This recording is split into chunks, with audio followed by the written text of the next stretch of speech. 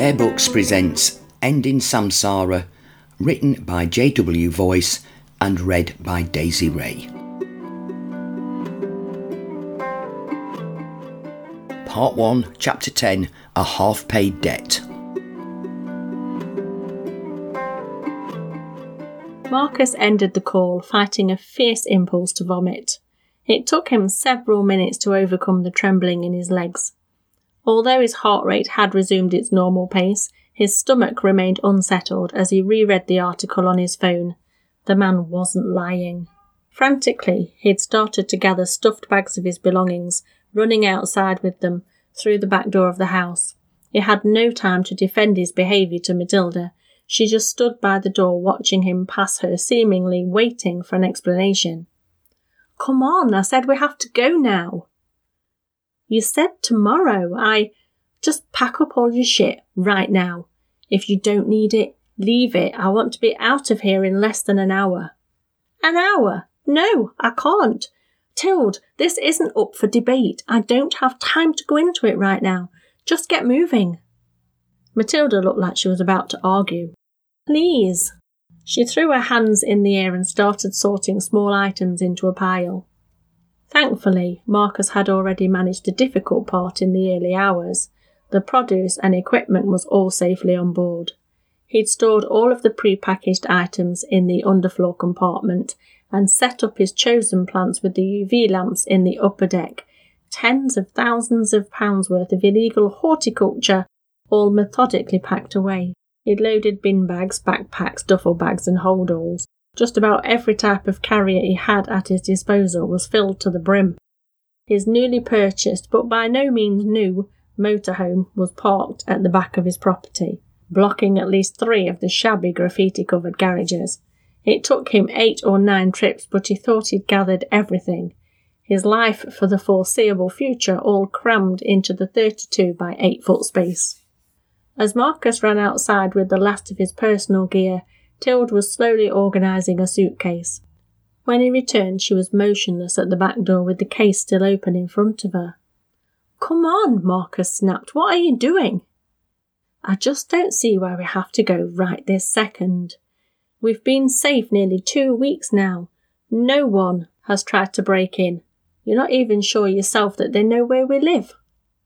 "You're right, Tilde. Those men, the ones that want to kill me, I can't be certain they do know where we live."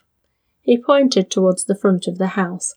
"And I have no proof that the van outside has anything to do with them." He ignored Tilde's clear intention to speak up.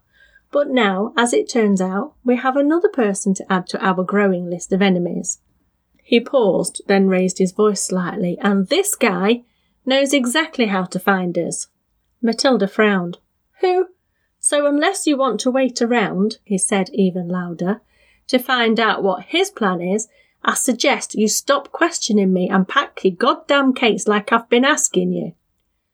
Marcus glanced at his wristwatch. "You have 15 minutes. He hated being so short with her. It felt like reprimanding an infant for mild disobedience. "Is there no way you could come back and get me tomorrow?" Marcus ran his hand down his face. He groaned, but it came out more of a growl. "What are you saying now?" "Someone needs to be here in the morning." "Why?" "Jay is expecting an important delivery. I told him to send it here and I'd sign for it." "With all due respect, Tilde, fuck Jay's delivery." "But I promised I'd be in. It's his livelihood. He could be in a lot of trouble if he doesn't. If it was so important to him, he should have made sure he was around to receive it. You can call him later. Right now, you have 10 minutes to get yourself packed and sitting in that motorhome, or what?" she said defiantly. They faced each other in a standoff. Tilde's large brown eyes glistened under the light, and her bottom lip quivered ever so slightly. "Just move!" Marcus shouted so loud and forcibly that it made her flinch. She didn't argue with him after that. In fact, she didn't say another word for some time. Under normal circumstances, the silent treatment infuriated Marcus. At present, however, an intense tunnel vision kept him indifferent. He'd specifically asked for the motorhome to be parked at the back of his building, away from the dubious van out front. although witnessing the sheer size of the monstrosity for the first time made him realise that even straddling most of the pavement, it would have blocked off their road. This colossal camper was a significant upgrade from the ones he'd browsed previously, and the price had been suspiciously low for the spec. No surprise when considering the seller. From the outside, it was a stark and ugly spectacle. Silver scratches and patches of rust were the only distractions from the unremitting greyness of its body. The interior was nothing to swoon over either. Dismal grey colouring had claimed this too, sweeping across its walls and carpeting. The ostentatious pine woodwork seemed more in keeping with the early 90s rather than 2007 when it was supposedly built. It was unsightly, unfashionable, and he soon found that its sheer immensity made basic manoeuvring a chore. Despite all this, Marcus was head over heels in love. For its age, the mileage was exceptionally low and the engine ran smoothly. Every electrical component, and there were many, was in perfect working order. It was also gloriously well equipped and spacious, with an impressive kitchenette and king-size bed. Most importantly, though, it was his. Just sitting in the driver's seat gave him a boundless sense of freedom and untethered potential. His entire operation, his whole life, all situated in one vessel, fully mobilised with the turn of a key. On starting the engine in this first non-practice run, he felt a good deal of his anxiety wash away. The motorhome was filled with enough narcotics that he'd sooner risk a high-speed pursuit than be pulled over, though he was certain the vehicle was incapable of anything resembling high speed. Still, he was heartened by the thought of finally regaining control of his destiny. No longer were they senseless, grazing ruminants oblivious to the lions hiding in the grass. "All right then, here we go," he said. When they pulled onto the first dual carriageway that evening, it was 9:30 p.m, and the roads were relatively clear. Tilde gave no response to this or any subsequent comment he made in an effort to break the tension. After the first hour of driving, which consisted of no further navigation than northwards, he started mentioning vague details of the plan. "Okay, babe, real talk. We need to start shifting some of the mushrooms pronto. It's the easiest, quickest thing to kick things off. So can you please get on the forums, get on EVAP, and start taking orders. We'll find a post box first thing and send them out." EVAP was an encrypted messaging application used almost exclusively by criminals. This was where he orchestrated the bulk of his magic mushroom trade. Psychedelic mushrooms, despite being highly illegal, were the most convenient items to shift of everything he cultivated. They were odourless and could be packaged in neat little vacuum-sealed squares, making them incredibly easy to post. He'd also noticed a distinct increase in their demand over the last year or so, allowing him to steadily curate a comprehensive list of contacts on the little-known app, with buyers spread throughout the country. Any half-informed individual taking a glance at Matilda's bank account would have been deeply suspicious of the credits accumulating month by month. A profusion of personal transfers ranging from £40 to £200, and despite his constant remonstrations, he'd still find the odd moron citing shrooms as the payment reference. Tilde acknowledged his request with a silent nod and the unlocking of her phone. He was confident she would put her sulk on hiatus, disassociating her present feelings towards him with the business at hand. Aside from knowing he'd eventually need to stop somewhere, Marcus's options seemed unlimited. All he had was a range of unplanned destinations, half-soaked notions and a full tank of diesel. The latter instilled him with the most hope. He could drive through the night if he saw fit. Tilde was free to shuffle off to bed at any time, and every mile he progressed would add another between them and the growing number of people who wanted to do him harm. His plan was for them to live a nomadic life and stay away long enough for things to blow over back home. And suppose it didn't? Then they'd permanently settle somewhere new. What was so beneficial about living in the overpriced outskirts of the capital anyway? He had no family to speak of. A few good friends, perhaps, but he could surely make new ones. The more he reflected on it, the more he realised that Tilde was the only one truly making sacrifices. She had a mother she was close with, a sibling she saw regularly, and a string of loyal friends. OK, we have to measure out 7 standard portions of Liberty Caps, said Matilda, her eyes still locked onto her phone. 5 different addresses scattered all over, but that won't matter, will it? No, he said, that won't matter. He found a lay-by along a country road and decided to pull into it.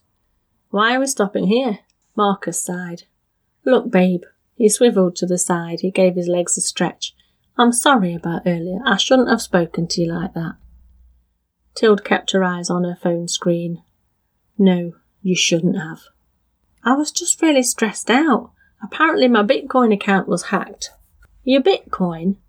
He nodded. So this thing was out of our budget. Half of it was paid with that $8,000 we'd saved, and for the other half I sacrificed the whole of my Bitcoin wallet. He gritted his teeth. For about a quarter of what it was worth. She looked up at this. Oh, babe, you said that was your nest egg. It was. Turns out, though, he paused, making sure to lock eyes with her, the wallet was emptied this afternoon. Tilde looked up now. Emptied? How? Couldn't tell you. Hackers, apparently. The point is, I'd passed the account over to this Russian geezer. He gave me the RV, and now he feels like he's been cheated. Who is he? Some dude Amir links me up with. Serge, I think his name is. I'm pretty certain he's not the type of guy you want to piss off. He made some pretty clear threats on the phone earlier. But you gave him the $8,000 in cash. You can't help it if that other account was hacked. If he accepted it, isn't that his problem now? I doubt he sees it like that. Anyway, he doesn't know our exact address. I met this guy at the garages, where he'd dropped the RV off, but I don't think they'd struggle to find our house number. Why didn't you tell me this earlier? We had to leave. I knew it wouldn't be long before he came for the rest of that money. Jay needed that parcel today, though, cuss. It's a watch he was supposed to fix and send back tomorrow evening. He hasn't stopped blowing my phone up, look. Tilde showed Marcus a string of notifications from her brother earlier that afternoon. He'd said, Are you still in Tomas for that parcel? Followed by, Let me know ASAP, Matilda, it's important. Then, lots of question marks. She'd also received 14 missed calls, the last of which attempted only a few minutes ago. Why didn't you just tell him you're not in tomorrow? He could have maybe done something about it if he knew you weren't. No, because then he'd ask why, and I'm not ready to go into that yet. Marcus didn't bother asking for a reasoning. He knew there was an unusual dynamic between Tilde and her older sibling. It was as if she were physically incapable of disappointing him. Her parents were long separated, and he saw many similarities between his girlfriend and the mother who'd raised her in both physical likeness and temperament. Freya, the Bangladeshi-born artist, was an incredibly free-spirited woman. Like Matilda, she was sweet and good-natured, fanciful and lacking common sense. Matilda had adopted her mum's maiden name, Basu. Her considerably older brother Jay, however, had been an adult when at the time of the split, and it was telling that he went by their dad's name, O'Doherty. It was much easier to say how he and his father were related, although Marcus had only met Mr. O'Doherty a handful of times. It was clear he was a stern man, cold and prone to bouts of instability and shortness of temper, and it was evident that the apple did not fall far from the tree. No matter how amiable Jay attempted to be when Marcus was present, any fool could detect the severe passive-aggressive manner he occasionally adopted with Tilde. Most troubling, though, was a story she'd once shared with him in confidence. When she was a teenager, the two of them had once had an argument, which culminated in Jay trying to choke her. Marcus thought it best to stay out of family affairs, especially those long in the past, but he'd ever since been wary of the brother and held him in especially low regard. Look, without a signature, the parcel would just bounce back to the depot. He can go and collect it from there. Not without the slip, he can't. Besides, he needs it tomorrow. I don't know what to tell you, babe, but we're not going back. Tilde stared at him without saying anything for a moment. It was clear she wanted to contend this decision. Perhaps having more tangible details to grasp, however, like a Russian with an actual name, gave reality to this new danger. Would he not just call the police, this Serge guy? Joking, aren't you? I think he'd sooner take the financial hit than have pigs sniffing around him. I see, Sounds just like the guy you'd want to do business with. Marcus shrugged. This thing was a bargain. Tilde rubbed her eyes and yawned. Where are we sleeping tonight? You can sleep whenever. What's that supposed to mean? You just need to put the sheets on the bed. He nodded behind him. I haven't planned on stopping for a while. It's too late to find a campsite and we're not staying in a lay-by. Tilde often called Marcus a high-functioning insomniac. The idea of driving through the night did not seem like an ordeal, and at present he was far too amped up to sleep. It also gave him comfort to try to put as much distance between them and home in a single drive. If he felt his eyelids starting to feel heavy, he'd simply stop at a service station, splash some cold water on his face and soldier on. Tilde stretched. OK. Well, don't forget about the deliveries. They're all on my phone.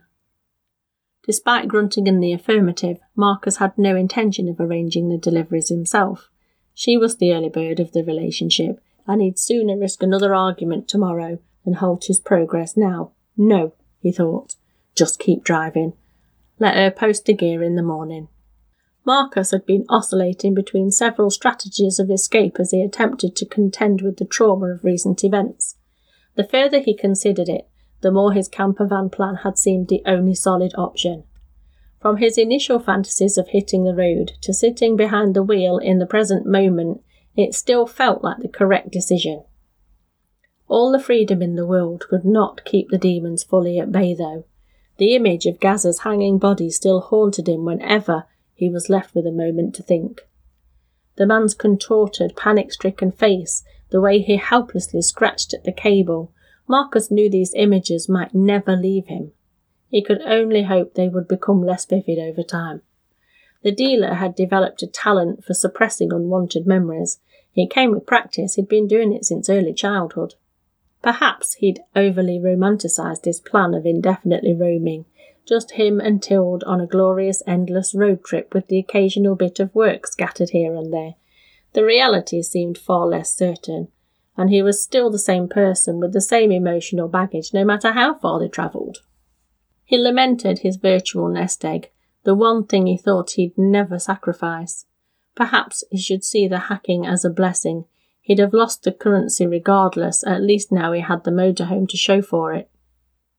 Back on the lonely motorway, virtually deserted at this ungodly hour, and with Tilde fast asleep, he felt his chest tight with apprehension. In the compartment to his right was a box filled with pre-rolled joints. He decided to light one. After 20 minutes or so trundling down the slow lane, he could almost feel his disquiet start to dissolve. He flicked through the radio channels, skipping songs and listening to the ones with chatter, anything that gave him some small sense of inclusion and cheerful association. With the second joint burning a little while later, he found himself deeply engrossed in a lively discussion about the source of creativity. It was perhaps only the pleasant patter of conversation that captivated him. The bouncy cadence and energetic manner one woman conveyed her points with, the florid details, such as reference to artists and musicians he'd never heard of, sailed entirely over his head. Presently he was in a nice, distracted groove. His eyes were fixed on the road and his mind wandered only in accordance with the resonances of the radio.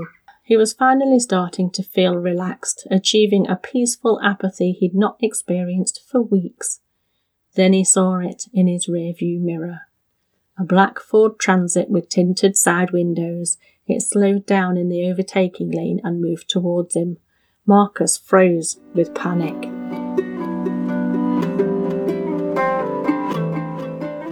If you'd like to learn more about J.W. Voice, the author of this story, pop along to the show notes where you'll find a link to him right there.